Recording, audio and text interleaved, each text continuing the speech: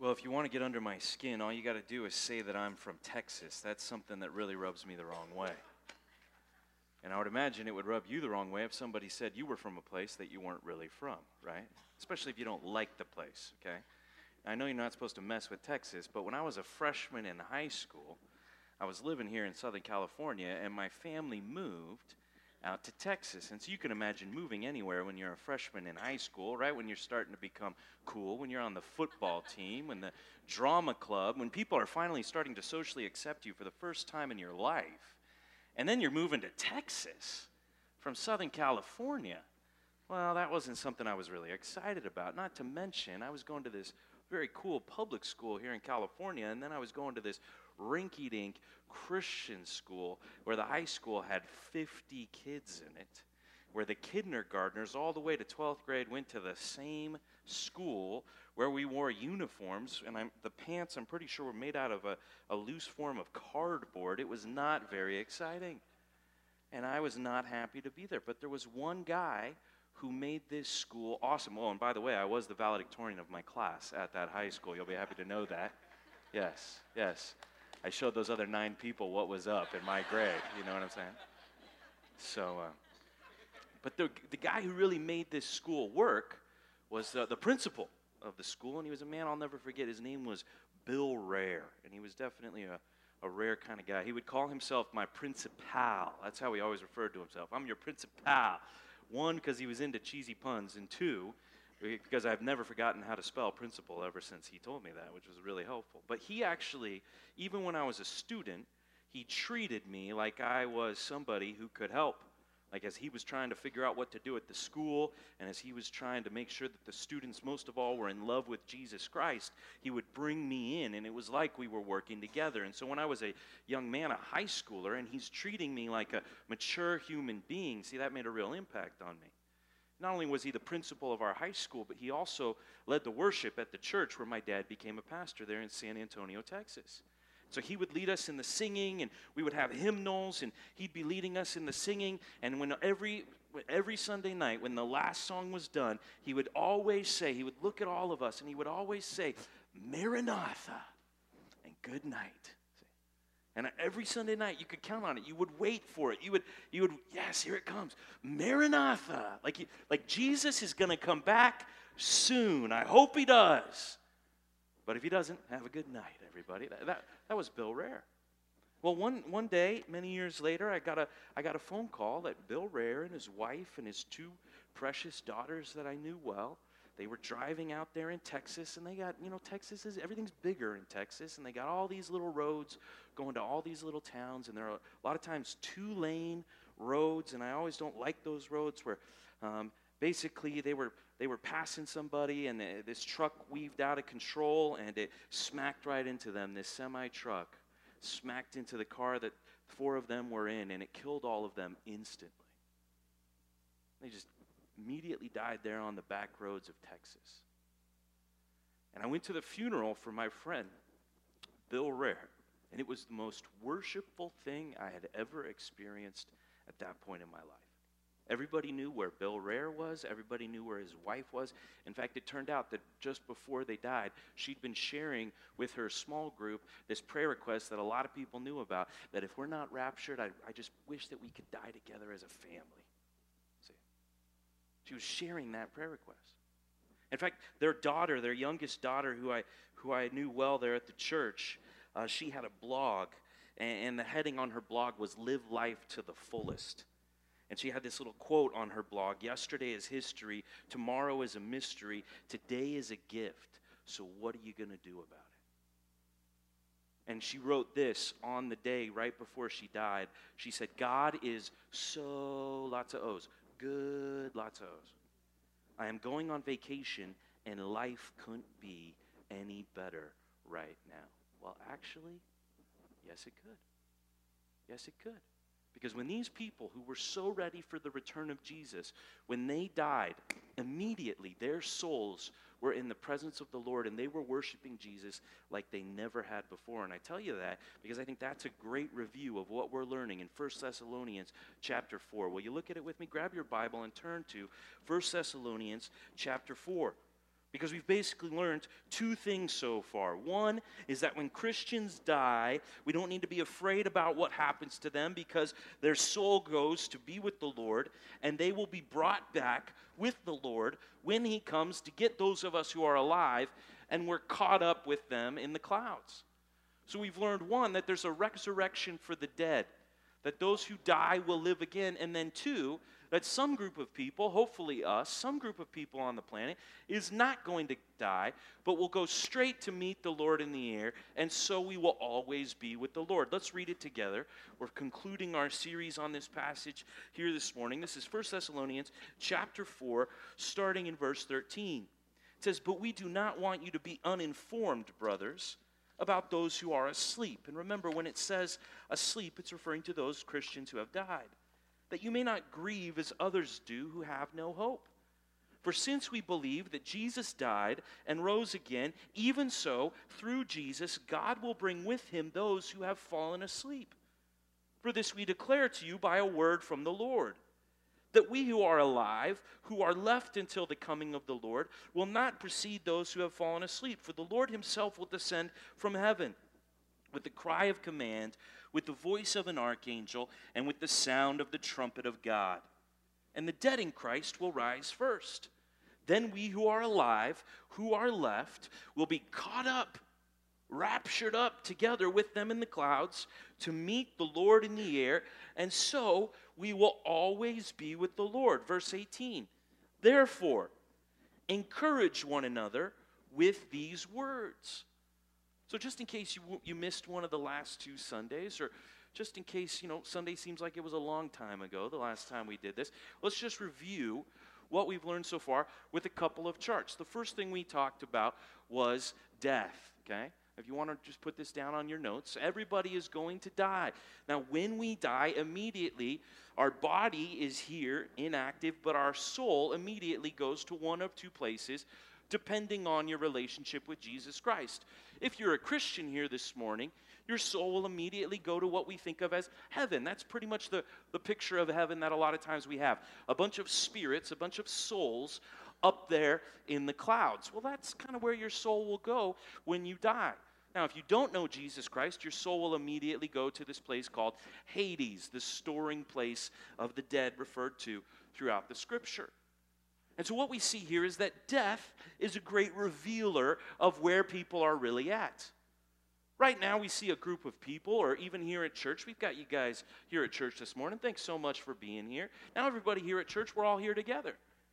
Some people in this room have put their faith in Jesus Christ. You have a new life. You have an eternal kind of life. You have a relationship with God. Some people here in this room haven't done that yet.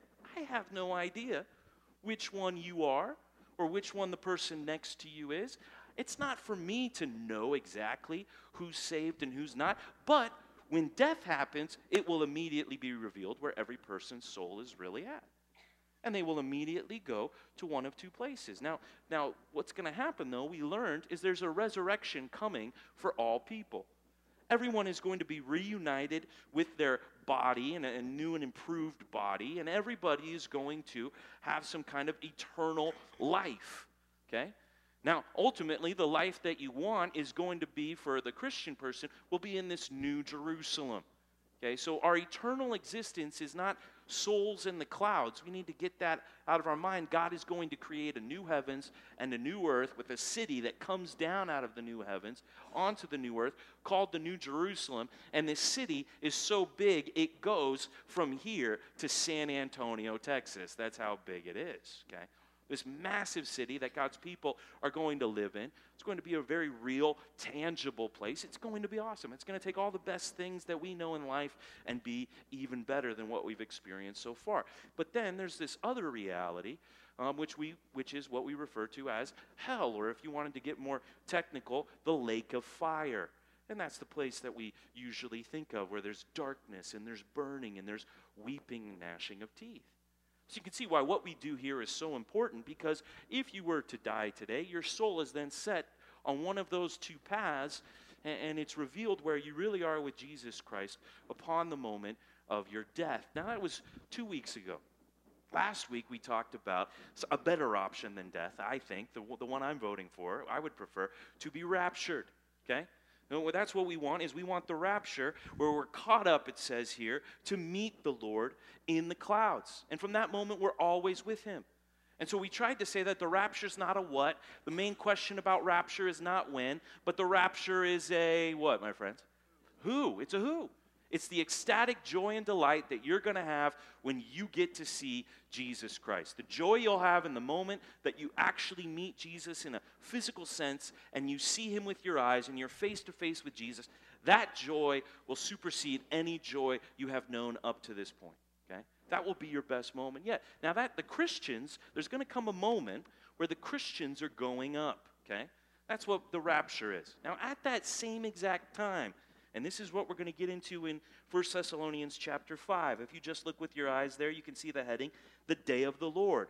When the Christians go up, with God delivering us, Jesus delivering us from the wrath to come, well, at that point, there's going to be something called the day of the Lord. That immediately begins, we believe here, at the same time as the rapture. And the day of the Lord is a time where judgment comes down. So one way that we could get to this place where souls are going to be divided is death is a way that every soul will be revealed to be either with Christ straight to heaven or to be not with Christ straight to Hades. But you can see there's coming a moment when it's also going to reveal where every soul is at. And there will be no more lukewarmness. You realize that's the biggest problem that we have in the church today, is there's so much lukewarmness. Because we can't tell who's really in love with Jesus and who's just kind of deceived or not really in love with Jesus, they kind of sometimes get blended together and it becomes this lukewarmness to where people even think that lukewarmness is just the way Christianity is. It's acceptable. See? But there's going to come a moment when no, all the real Christians will be revealed going up to meet Jesus in the air, and then there will be others who will still be here, which will show they did not know Christ at that time. Now, maybe they might be able to get saved after that point, but you're now in a time in the world called the tribulation, the day of the Lord, where judgment is coming down from God upon this planet. That's what we've learned so far, okay? Now, today, all we want to do is focus in on verse 18. Everybody, look at verse 18. If you're going to be like, we're going to talk about this the whole time? Yeah, we're going to talk about this. This one little sentence here is the so that. It is the point. It is why we have this understanding, okay? Therefore, encourage one another with these words. So we are not here teaching everybody information so that we could debate or we could ponder these future realities of death or rapture. No, there is something that we're supposed to do with this information, is that we are here at the church to encourage one another with what we have learned so far. So, therefore, in verse 18 of 1 Thessalonians 4, there are many words that can be translated therefore in the Greek language, and that is not one of the usual ones. I mean, you could even write in your Bible, or if you're taking notes, write this down. So that would be maybe the way that I would translate the Greek word there at the beginning of 1 Thessalonians 5:18. So that, okay? I'm telling you all of this about death and about the rapture, so that the point of all of this teaching is that you will go and encourage one another with these words. That there would be this sense among us here at our church that Jesus is coming at any moment, and we would be excited about that. That would stir up our hearts, and I'd be talking to you about it, and you'd be talking to so-and-so about it, and this whole place would have this sense of electricity, this sense of anticipation that Jesus is coming back, and we're all so excited about it. We're stirring one another up. We're encouraging one another with this idea. And even if somebody died, even if we were to have a funeral here because someone from our church died, no, it wouldn't be like this terrible thing. It would be this encouraging time of worship because we would realize about our brother or sister in Christ that they were in the presence of Jesus. And what better place could you possibly be, see? And so we're supposed to act on this. This isn't information that we're giving you. This is activation. We're now saying, hey, here's some powerful truths. Let's go pump each other up. That's what we're saying. Okay? So here's the question of the morning. And I need everybody here to answer this. If we're going to be a biblical church, if we're going to be a group of people that God can really use to turn Huntington Beach and the surrounding area upside down, then we have got to encourage one another. So here's the question of the morning. Who do you encourage? That's the question. Who do you encourage? Who is getting more pumped up about Jesus coming back, more pumped up about being in his presence, with this idea of the rapture? Who is benefiting from you? That's the question. Now, the question we're tempted to ask immediately when we hear something about encouragement is, yeah, who's encouraging me? That's right. Where are those people? Everybody goes to church and they're looking for those encouraging people. You know who I'm talking about, right? You like to talk to them because they always pump you up. That's not what it says right here. It says, you. Who are you encouraging? Let's go encourage one another. Yeah, I hope somebody at this church is encouraging you back. But the question for you is not who's going to encourage me. It's who are you going to encourage? Go to Hebrews chapter 10. A couple of passages on encouragement, and they might sound familiar, but one thing maybe we've overlooked is how the knowledge that the rapture and the day of the Lord is coming at any moment, like a thief in the night. If you come back next week, that's what we'll be talking about.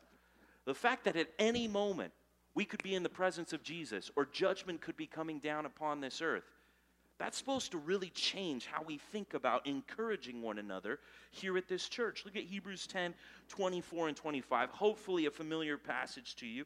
Let's make sure everybody's on the same page. It says, let us think about how to stir up one another to love and good works. So we're thinking about one another. We're getting to know each other. And we're going to stir up one another to love and good works, not neglecting to meet together, as is the habit of some, but encouraging one another. Now, here's a part to underline. Here's why it ties in with what we're talking about. And all the more as you see the day drawing near. Day with a capital D. We're talking about the return of Jesus Christ. Christians go up, judgment comes down. That's what it means right there. So I'm supposed to be encouraging one another, and the closer I think we are to the rapture and the time of judgment that is coming upon this planet, the more I get motivated to encourage one another. Because this church is only open for a limited time, and I don't know how long I get to know you and how long I get to be an influence in your life. And so as the day is drawing near, and it's imminent, and it's soon, and the more I realize that this could be over at any moment, the more I care about the people around me. That's the response. I threw out this to a small group. I got to go to some of our home fellowship groups. Now, first of all, maybe you've heard somebody say HFG at this church. Who's heard somebody say HFG? I apologize for that. We Christians are terrible with our abbreviations, right? Like Compass Bible Church, immediately we want to start calling it CBC. You guys know what I'm talking about? That's just what we do. It's like we speak in this little tongue of abbreviations that nobody else can understand on the planet. I was like, hey, have you been to an HFG? I said this to somebody recently, and they're like, what's an HFG? And I'm like, I'm speaking Christianese. They don't understand, you know? So we have home fellowship groups. We have small groups. We have groups where we obey the one another's. That's probably what we should end up calling them, one another groups, which we would all turn into OGs. You know what I mean? That's immediately what we would do, which is just that's how we roll. But I was at some of these groups, and I said to one of them, I said, hey, if you knew that Jesus was coming back on Friday, and this was a couple days before Friday, right? And I said, if you knew he was coming back on Friday, what would you do?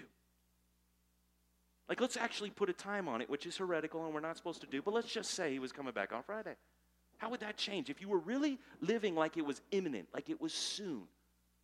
And immediately, what does everybody say? Well, I'd go talk to so-and-so. Well, I'd go talk to this person. Well, I'd go encourage them. Well, I'd try to go witness to my mom one more time. Well, that's how we're supposed to live every day, my friends, because the day is drawing near. And the more I'm aware that the day is drawing near, the more I want to encourage the people around me so they're ready and they don't miss it. See? That's why he called this encouragency. We made up a new word here this morning.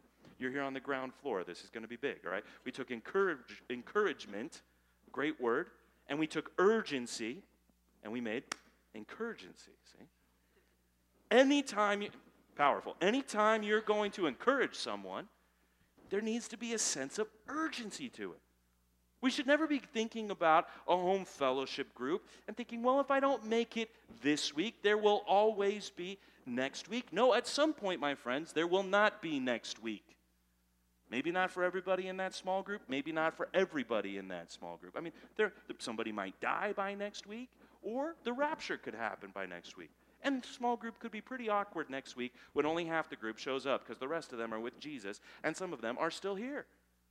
And that's something we should actively think about. Something when we're encouraging one another, we should really be praying for so-and-so, considering them and thinking, are they ready to die or be raptured right now? That should be the critical question as we try to encourage one another. There's a sense of urgency to this. Go to Hebrews chapter 3, another passage that hopefully is familiar to us here at our church, because this is what church really is. It's getting together, getting in relationship, and encouraging one another. And I guess I just got to take a moment right now to just have you pull out your bulletin, if you could do that real quick. And if you're not involved in a home fellowship group, that you can see the whole listing of what we've got going on right now. You can see we've got 1, 2, 3, 4, 5, 6, 7, 8, 9, 10, 11 adult home fellowship groups going on at this church. That doesn't even count college and youth and kids ministry. We got 11 different groups for adults going on every week. And I look around, I see some of you guys, you're a part of one of those groups, and I love that. That's where you're really getting to know people. That's where you're really encouraging one another. If you're not a part of one of these groups yet, we would love for you to come and encourage one another with these words that we've got. You can see we've got special events like the women's event coming up, the Angels game, we're signing up and selling tickets for those in the lobby. There's special events, but we're talking about weekly getting together, not with our chairs face forward, but get our chairs, turn them in a circle, get face to face, and encourage one another. Look at what it says in Hebrews chapter 3, verse 12. Hebrews chapter 3, verse 12. It says, take care, brothers, watch out, be alert, or look at this, brothers, is really how you could say it.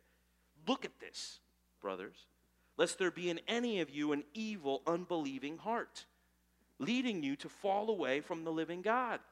You see, that verse just says, here's the reality of how church is going. We got a lot of people together who are all claiming to be Christians. Well, look at this. Not everybody might actually be in love with Jesus Christ in their heart. And so we got to watch out. Could there be people among us who right now are not ready to die or be raptured? Verse 13. So here's what we can do about it. Exhort one another. Encourage one another. Come alongside of one another. Look what it says here. Every day. Okay, so now it's ramping it up. Not just meeting together, but this is a way of life. And then notice this phrase. Underline it. Circle it. As long as it is called what? Today. At some point, it's not going to be called today anymore. Because it's going to be an eternal state where you don't have day and night, but the glory of Jesus shines all of the time. And so it's saying, encourage one another, and then it again refers to an eschatological, the end is coming kind of a vibe, and it says, encourage one another while you still have days. See? While there still is time. We only have a limited time to encourage one another before it is over. And then people will go to one of those two destinations for all of eternity and no amount of encouragement. Do you realize that's something we can't really do in heaven? We can't really encourage one another in heaven because we'll already be so pumped up about being in the presence of Jesus. You won't be able to get any more sanctified than you will be when you're perfect, my friends, right? I mean, that's the thing. You won't be able to get any more in love with Jesus than when you're 100% in love with Jesus. So we have a limited time. While it is called today, whose life are you making a difference in? Who's wanting to be a stronger Christian because you're right alongside of them, texting them, encouraging them, meeting with them, praying for them? Or who are you encouraging? And as you're encouraging and trying to get them to run, to love, and do good deeds, it's being exposed that they don't really love and do good deeds. And maybe even though they know the truth about Christianity, the power of Jesus is not yet powerful and effective in their life. And you realize that this person is not ready for the rapture and death. And so you start to tell them the gospel, and you start to encourage them in that way. Who are we all doing that with? That's what we're here to do right now. And now there's a sense of urgency here. People are going to fall away from the faith. So exhort one another every day, as long as it is called today, that none of you may be hardened by the deceitfulness of sin. Do you want to see people go apostate and fall away from the faith in Jesus Christ? Does anybody here desire that for any person? Would you be happy if you heard that somebody in your home fellowship group was not coming back to this church anymore? In fact, they were even reconsidering Christianity. Is that something you want to hear from anybody? So it says, well, let's go encourage people now to prevent that from happening in the future. Like there's an emergency situation we're being called to respond to. Judgment is coming. Death is coming. People, even among us, are not ready. We need to take action, is what it's saying. Point number one, let's put it down like this. We need to encourage like emergency responders. We need to encourage like a 911 call has been made, not for people's physical lives, but for people's spiritual lives. The souls of men and women are on the line, my friends. Now, how do you like your emergency responders, your policemen, your firefighters, right? Your EMT, ambulance operators, how do you want them to respond when you dial 911? They put on the siren, right? I know it's inconvenient when you're driving and you're pulling out of the way, but do you want them just kind of obeying the speed limit? Do you want them just kind of, chilling 10 and 2, putting on their turn signal, looking both ways? Or do you want to see a little pep in their step as they go, right? I mean, you're thinking, wow, an emergency, how much long does that person have until they what? Die. You better get there in time if you're going to save their life. Is that not a great analogy for what we're here to do, my friend? See? You see an accident on the freeway. Man, you can see some gnarly accidents on the freeway. You guys see what I'm talking about? Like we got multiple cars that no longer look like cars but hunks of metal. We got bodies in the road, and you got a couple of firefighters over there eating donuts and drinking coffee while there's blood on the pavement of the 405. How do you feel about that? Well, wouldn't that be a good description of church these days, where we got a lot of people drinking donuts and a lot of drinking donuts. We got a lot of people hanging out at church, saying hey, having a good time, but souls of people are perishing right here among us. Are we doing anything about it? I mean, maybe one thing is you're thinking, well, I don't know exactly what I would say to somebody. How could I encourage somebody? If you are a Christian, you can encourage someone with your own testimony of loving Jesus and growing in Him. Always by your own example is a way that you can encourage someone. If you feel like I don't know how to lead someone to the Lord, I'm still kind of figuring out this whole evangelism thing that I hear about, the gospel, repentance and faith, I'm not confident about that. Well, at least you could bring somebody to this service where they could hear the word of God preached, right? I mean, if you were really serious about learning how to do evangelism, we got evangelism training every Saturday morning at 9 o'clock. You could come and learn how to do it. Like, I don't want anybody just putting on a firefighter's uniform or anybody just running around like they're an EMT. No, I want those people equipped. I want them trained. I want them alert. I want them focused. That's us. We're the encouragers in the church. And souls are on the line right now. Somebody here is maybe going to fall away soon here at our church. What are we doing to make sure that they're encouraged in their hearts? This is a one another command. This isn't a command for pastors or for some people in the church. This is everybody who's a Christian. We're supposed to encourage one another with the idea of the rapture of Jesus Christ. So I've got a friend who's encouraged me now for many years. Here's an example of what this encouragement could look like on a daily basis. Like, that's emoji sanctification right there, my friends. You get all those clouds and those fingers pointing up, you feel pumped up all of a sudden, right? I got that last Sunday. I got that before I preached last Sunday. Man, it fired me up, Then the little arrow soon, cute. You know what I mean? This is a real text from one of my friends. You get that? I get texts from people, and they're like, are you ready? That's the text I get from somebody, right? I get this one guy who sends me texts, snipe. He's snipe, and I know what that means because we talked about it before. It means, are you ready to share the gospel with somebody right now? Snipe. See, I love it.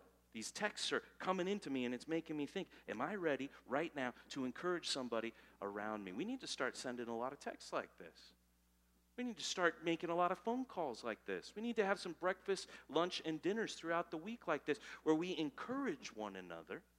Like there's a sense of time is running out, and I want to make sure you're okay. And if you're okay, well, let's go make sure a few more people are okay. Because there's an emergency coming. It's called the day of the Lord, and we need to be ready now. So I live with encouragency. Okay?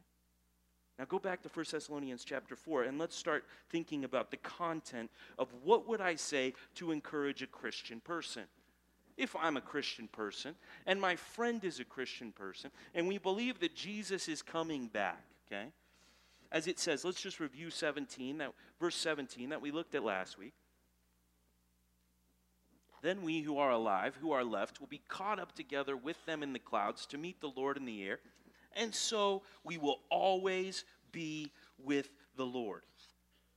And now that's a beautiful thought. We thought about seeing Jesus, our love for Jesus, wanting to be with him. But then it says, encourage one another with these words. So let's try to take this even deeper now in our understanding of what is it going to be like for the Christian who is going about seemingly their ordinary life when all of a sudden they find themselves in the clouds seeing the glory of Jesus Christ with all the other Christian people that he has caught up to be in the air. Let's just think about that like it's really going to happen. And how would I encourage someone else with that thought? You're going to see Jesus, could be this week, could be very soon. Go to 1 John chapter 3. Let's dive a little deeper. A few things we weren't able to get into last week. 1 John chapter 3, verses 1 to 3. And here's something that's been really encouraging me, and I've been trying to share it with people this week. Hopefully this will encourage you, and you can pass it on. 1 John chapter 3, let's start in verse 1. It says, again, it's trying to get you to look, see what kind of love the Father has given to us. Wow, look at how God loves us. That we should be called children of God, and so we are. So that's one way to encourage somebody. Hey, are you a child of God based on your salvation in the past? Well, let's praise the Lord. But look at verse 2. Here's a different thought. Beloved, we are God's children now, and what we will be has not yet appeared. We don't know what we're going to be like in the future. But we know that when he appears, rapture, Jesus, in the clouds, we shall be like him, because we shall see him as he is. And everyone who thus hopes in him, everyone who's got this hope set fully in the future grace at the revelation of Jesus Christ, purifies himself as he is pure. So the rapture, this idea of being caught up in seeing Jesus, that's just the beginning. Then it says, when we see him, we will be like him. What is Jesus like? What is Jesus like? One thing it says here is that Jesus is pure, as he is pure. Here's a thought that I've been thinking about that I can't get out of my mind. From the moment I see Jesus, I will never sin again. From the moment I see Jesus, I will never sin again. Now, I experience temptation to sin in multiple ways. Sometimes I feel like sinning. Anybody else ever feel like that here at this church? Anybody? Some of you guys are so sanctified, you're already in heaven. That's amazing. Anybody feel like you're tempted to sin? Do we have honest people at this church, or are we fakes? Right? It comes from within me. I didn't have to do anything. It's just there. There is a temptation to sin. Now, in the power of Jesus Christ, I can say no to that temptation, and yet I feel a temptation coming from within me to want to sin. Sometimes I'm just driving on the freeway, and I see something, or I hear something coming on the radio, or I'm in the presence of somebody, and they say something, and it can make me angry, or it can make me bitter, or it could make me envious or jealous of somebody else and what they have. Or it could put some worldly thought in my head just at a moment from just trying to get groceries at the grocery store. You're bombarded with so many things that all of a sudden could be tempting to you. And this problem of temptation never seems to go away. It comes from within. It comes from without. Could you imagine waking up in the morning and that never happening to you, my friend? You wake up in the morning and what do you feel like? 100% righteousness. That's what you feel like. You walk throughout your day, no matter what's happening, doesn't cause you to stumble. Think about the boldness you'll have. Think about the joy that you'll have. Think about what it would be like to live every day for the rest of eternity with a clear conscience, with no guilt, with no shame, knowing that you've done nothing wrong and there's no one who could accuse you of anything. You could experience that this week, my friend. You're going to experience that at any moment. When you're caught up in the clouds, you'll see Jesus. And from that moment on, you will never sin again. You couldn't do it if you wanted to, and you won't want to. That's where we're going. Now, that sounds good. If you tell me I got to fight temptation for the next 20 years, whoa, man, 20 years? I better pace myself. You know what I mean? I'm gonna have to give in to a few of those sins. 20 years of righteousness?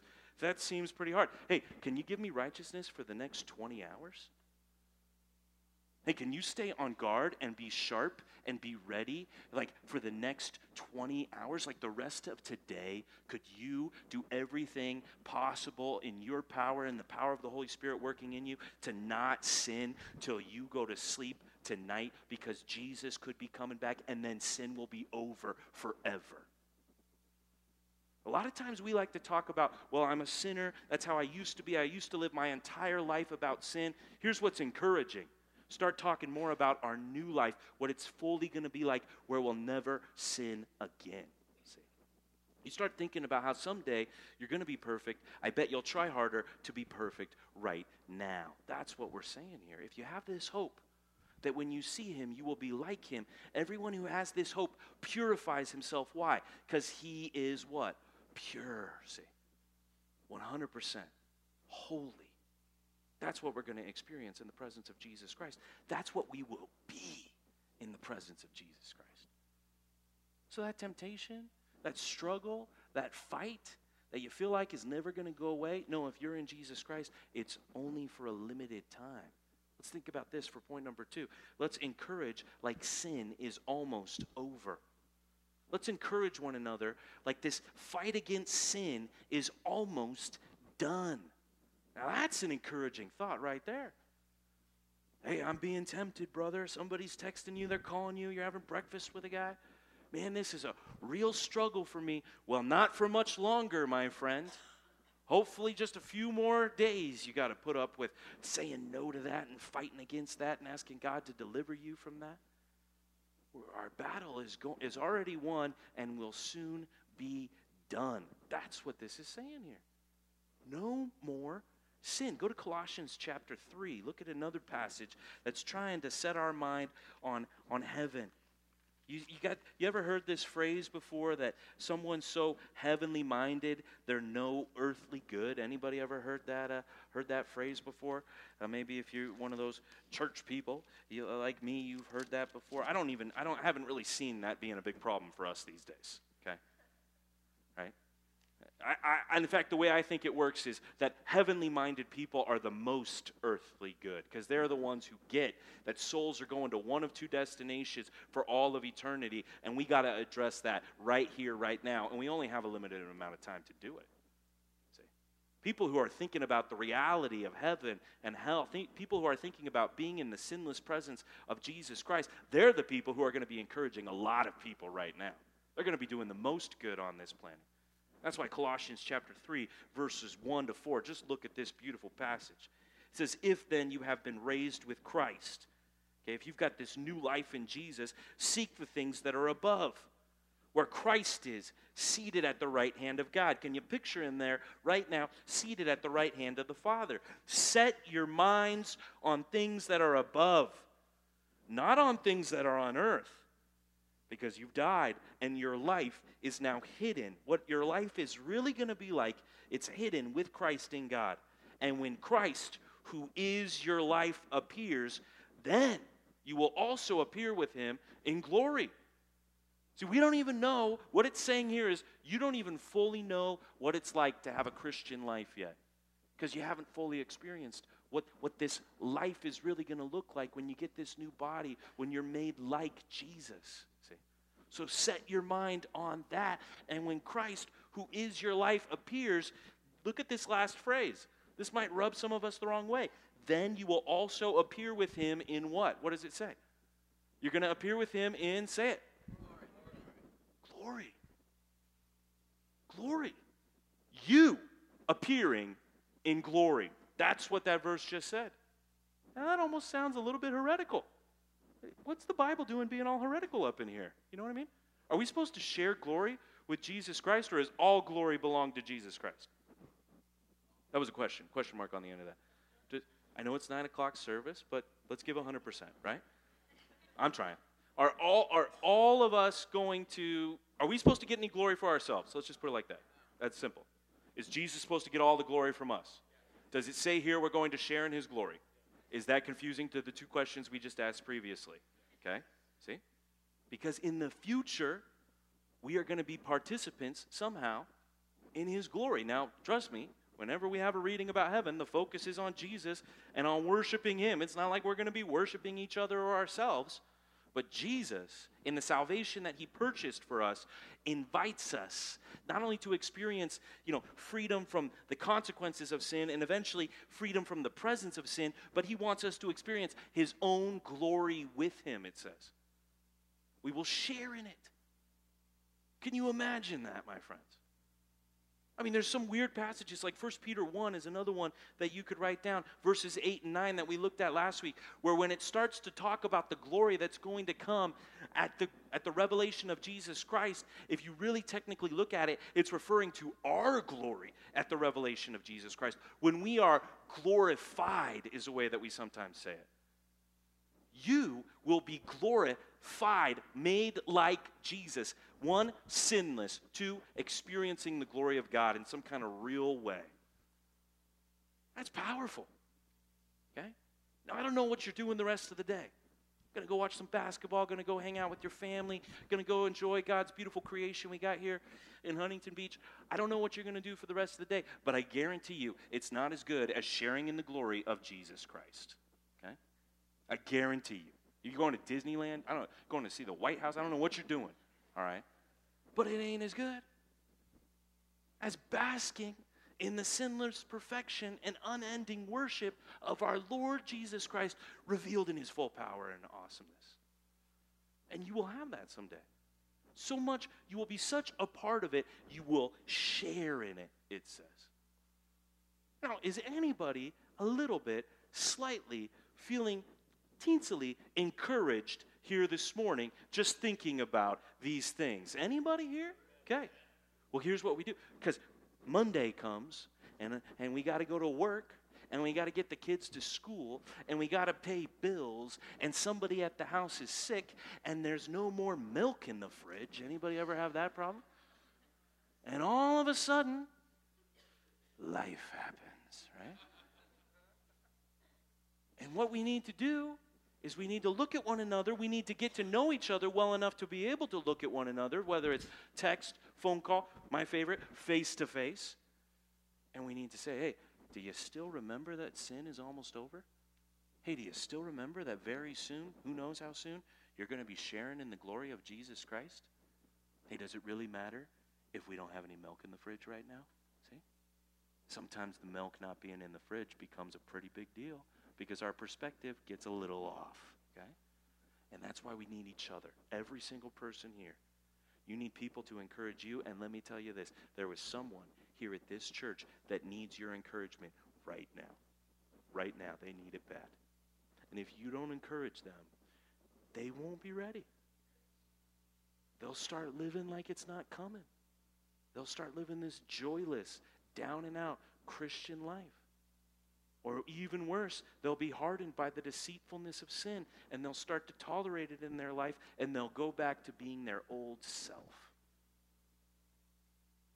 If we don't encourage one another.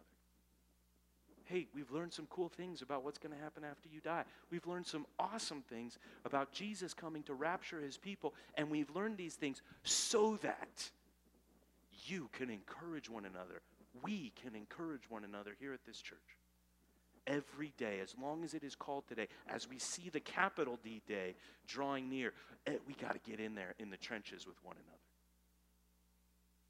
I mean, we got to care about people here at this church. We have to care about their souls. See? And I hope you're a part of that. I hope this will inspire you when you don't feel like going to your HFG, your home fellowship group. I hope you'll go when you don't feel like going. And maybe some of you guys are like, I'm not sure I need a home fellowship group. Yeah, well, that home fellowship group needs you. That's the truth. They need you. It's not just for you to think, what am I going to benefit from that group? No, the way we're supposed to think about it is, who can I benefit in that group? Don't ask, what can my small group do for me? Ask, my friends, what can you do for your small group? That's what the Bible's commanding us. So I want to be the kind of church where if people described us, they would say, those people over there at Compass, their compass, it seems to point to this thing that they think is coming at any time. It's like they're waiting for Jesus to come. They think he rose from the dead. They think he's at the right hand of God, and they're just waiting for him to return to deliver them from the wrath that is coming. Hey, that would be a good description of a church, don't you think? That's 1 Thessalonians chapter 1, verse 10, and that's something that we can experience here together right now in the limited amount of time that we have before we're all gone. And that's what I want to do, and I hope you want to be a part of that too. And it starts with you this week saying, I'm going to encourage somebody here in this church. Somebody in this church is going to live this week like the rapture of Jesus is going to happen this week, because I'm going to encourage them to think that way. Show me a group of people who are living like emergency responders to other people's souls, because death and the rapture are imminent, coming at any moment. That will be a church where you will see Jesus do great work. And I want to experience that with you guys. So we're going to take communion. Go to 1 Corinthians chapter 11. We're wrapping up our series on the rapture. And 1 Corinthians chapter 11 describes this ordinance that we take very seriously, which we refer to as communion or the Lord's Supper. And Jesus gives this instruction that we're supposed to break some bread. We're supposed to have a cup. And when we take the bread, we remember his body sacrificed for us on the cross. And when we take the cup, we remember his blood spilled out for us there. The precious, righteous blood of Jesus that washes away all of our sins and makes us righteous. Right now, we're righteous by faith. We're becoming more righteous as we grow in our sanctification. And someday, you will be, if you are in Christ, 100% righteous. That's the blood that makes that all possible. And so when we take these elements, we remember what Jesus has done for us. But look at what it says at the end of this passage on the Lord's Supper. 1 Corinthians 11, verse 26. It says, "For as often as you eat this bread and drink the cup, you proclaim the Lord's death until he" what? Till he comes. So I hope, my friends, for your sake and for my sake, that this is the last communion we ever take together here at Compass Bible Church, okay? And I hope that we will, as we take these elements and as we remember the past and what Jesus has done for us, that we will all also consider that soon and very soon I will see Jesus Christ and I will be with him. So let me pray, and then we'll take this communion together. God, we thank you so much for the encouragement of the idea of the rapture that we've been learning about, that we will be caught up and meet Jesus in the clouds. And God, I pray that we will be obedient Christians, that we will show our love for you by encouraging one another with this idea that we've been learning about. God, I pray that we will be meeting together, that we'll be encouraging one another every day, knowing that we only have a limited amount of time, and we want to make sure that everyone's soul is ready. We want that encouragement to spread to even more people. God, and let us be encouraging others because of the encouragement that we have. God, and how could we not be encouraged? No matter what's going on in our life right now, I know many are going through trials and relationship challenges, financial difficulties. But God, when we consider that Jesus Christ shed his perfect blood for our sins so that we could be forgiven completely, when we consider that Jesus Christ lived a 100% perfect life that gets imputed to us so you don't see our sin anymore, but you declare us righteous in your presence, that how could we not be encouraged when we think about that Jesus is coming again to get us so we will be with him and we'll be sinless and we'll share in his glory. God, let us be encouraged by Jesus Christ so that we can encourage others. And use this time of communion to encourage our hearts now. We pray this in Jesus' name. Amen. So we're going to start passing right now the bread and the cup, and just take those, hold on to those. We'll do it all together. And this is for Christians. So if you know right now that you are not a Christian, or if you're in sin here this morning, you know things aren't right between you and God, I would encourage you, just let this pass and use this time to pray or to think to yourself. So we'll come back together and take this together.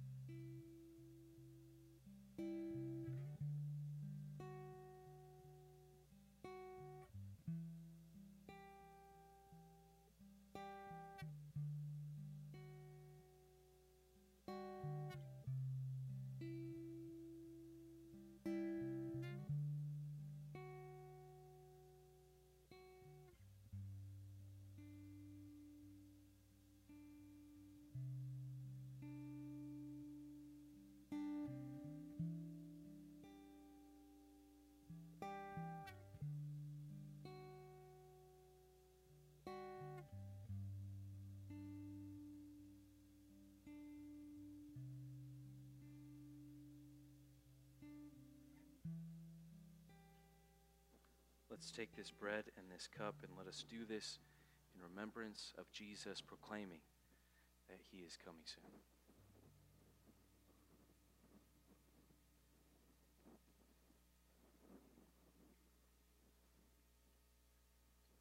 God, we do say to you this morning, Maranatha, O Lord, come. And we're encouraged that Jesus says, surely I am coming soon. And God, I pray that we will encourage one another with those words of Jesus. God, it's so easy for us. God, we just confess to you our frailty and our weakness, that it's so easy for us to be tempted by sin.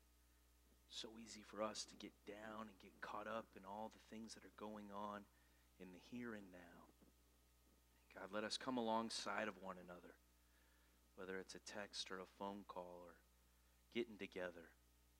God, let us encourage one another that Jesus is coming soon. It's going to be so worth it when we see him, when we're made like him, when sin is no longer even something we can do. When we get to not only see his glory, but experience it, to share in it, to worship him in a pure and undistracted way.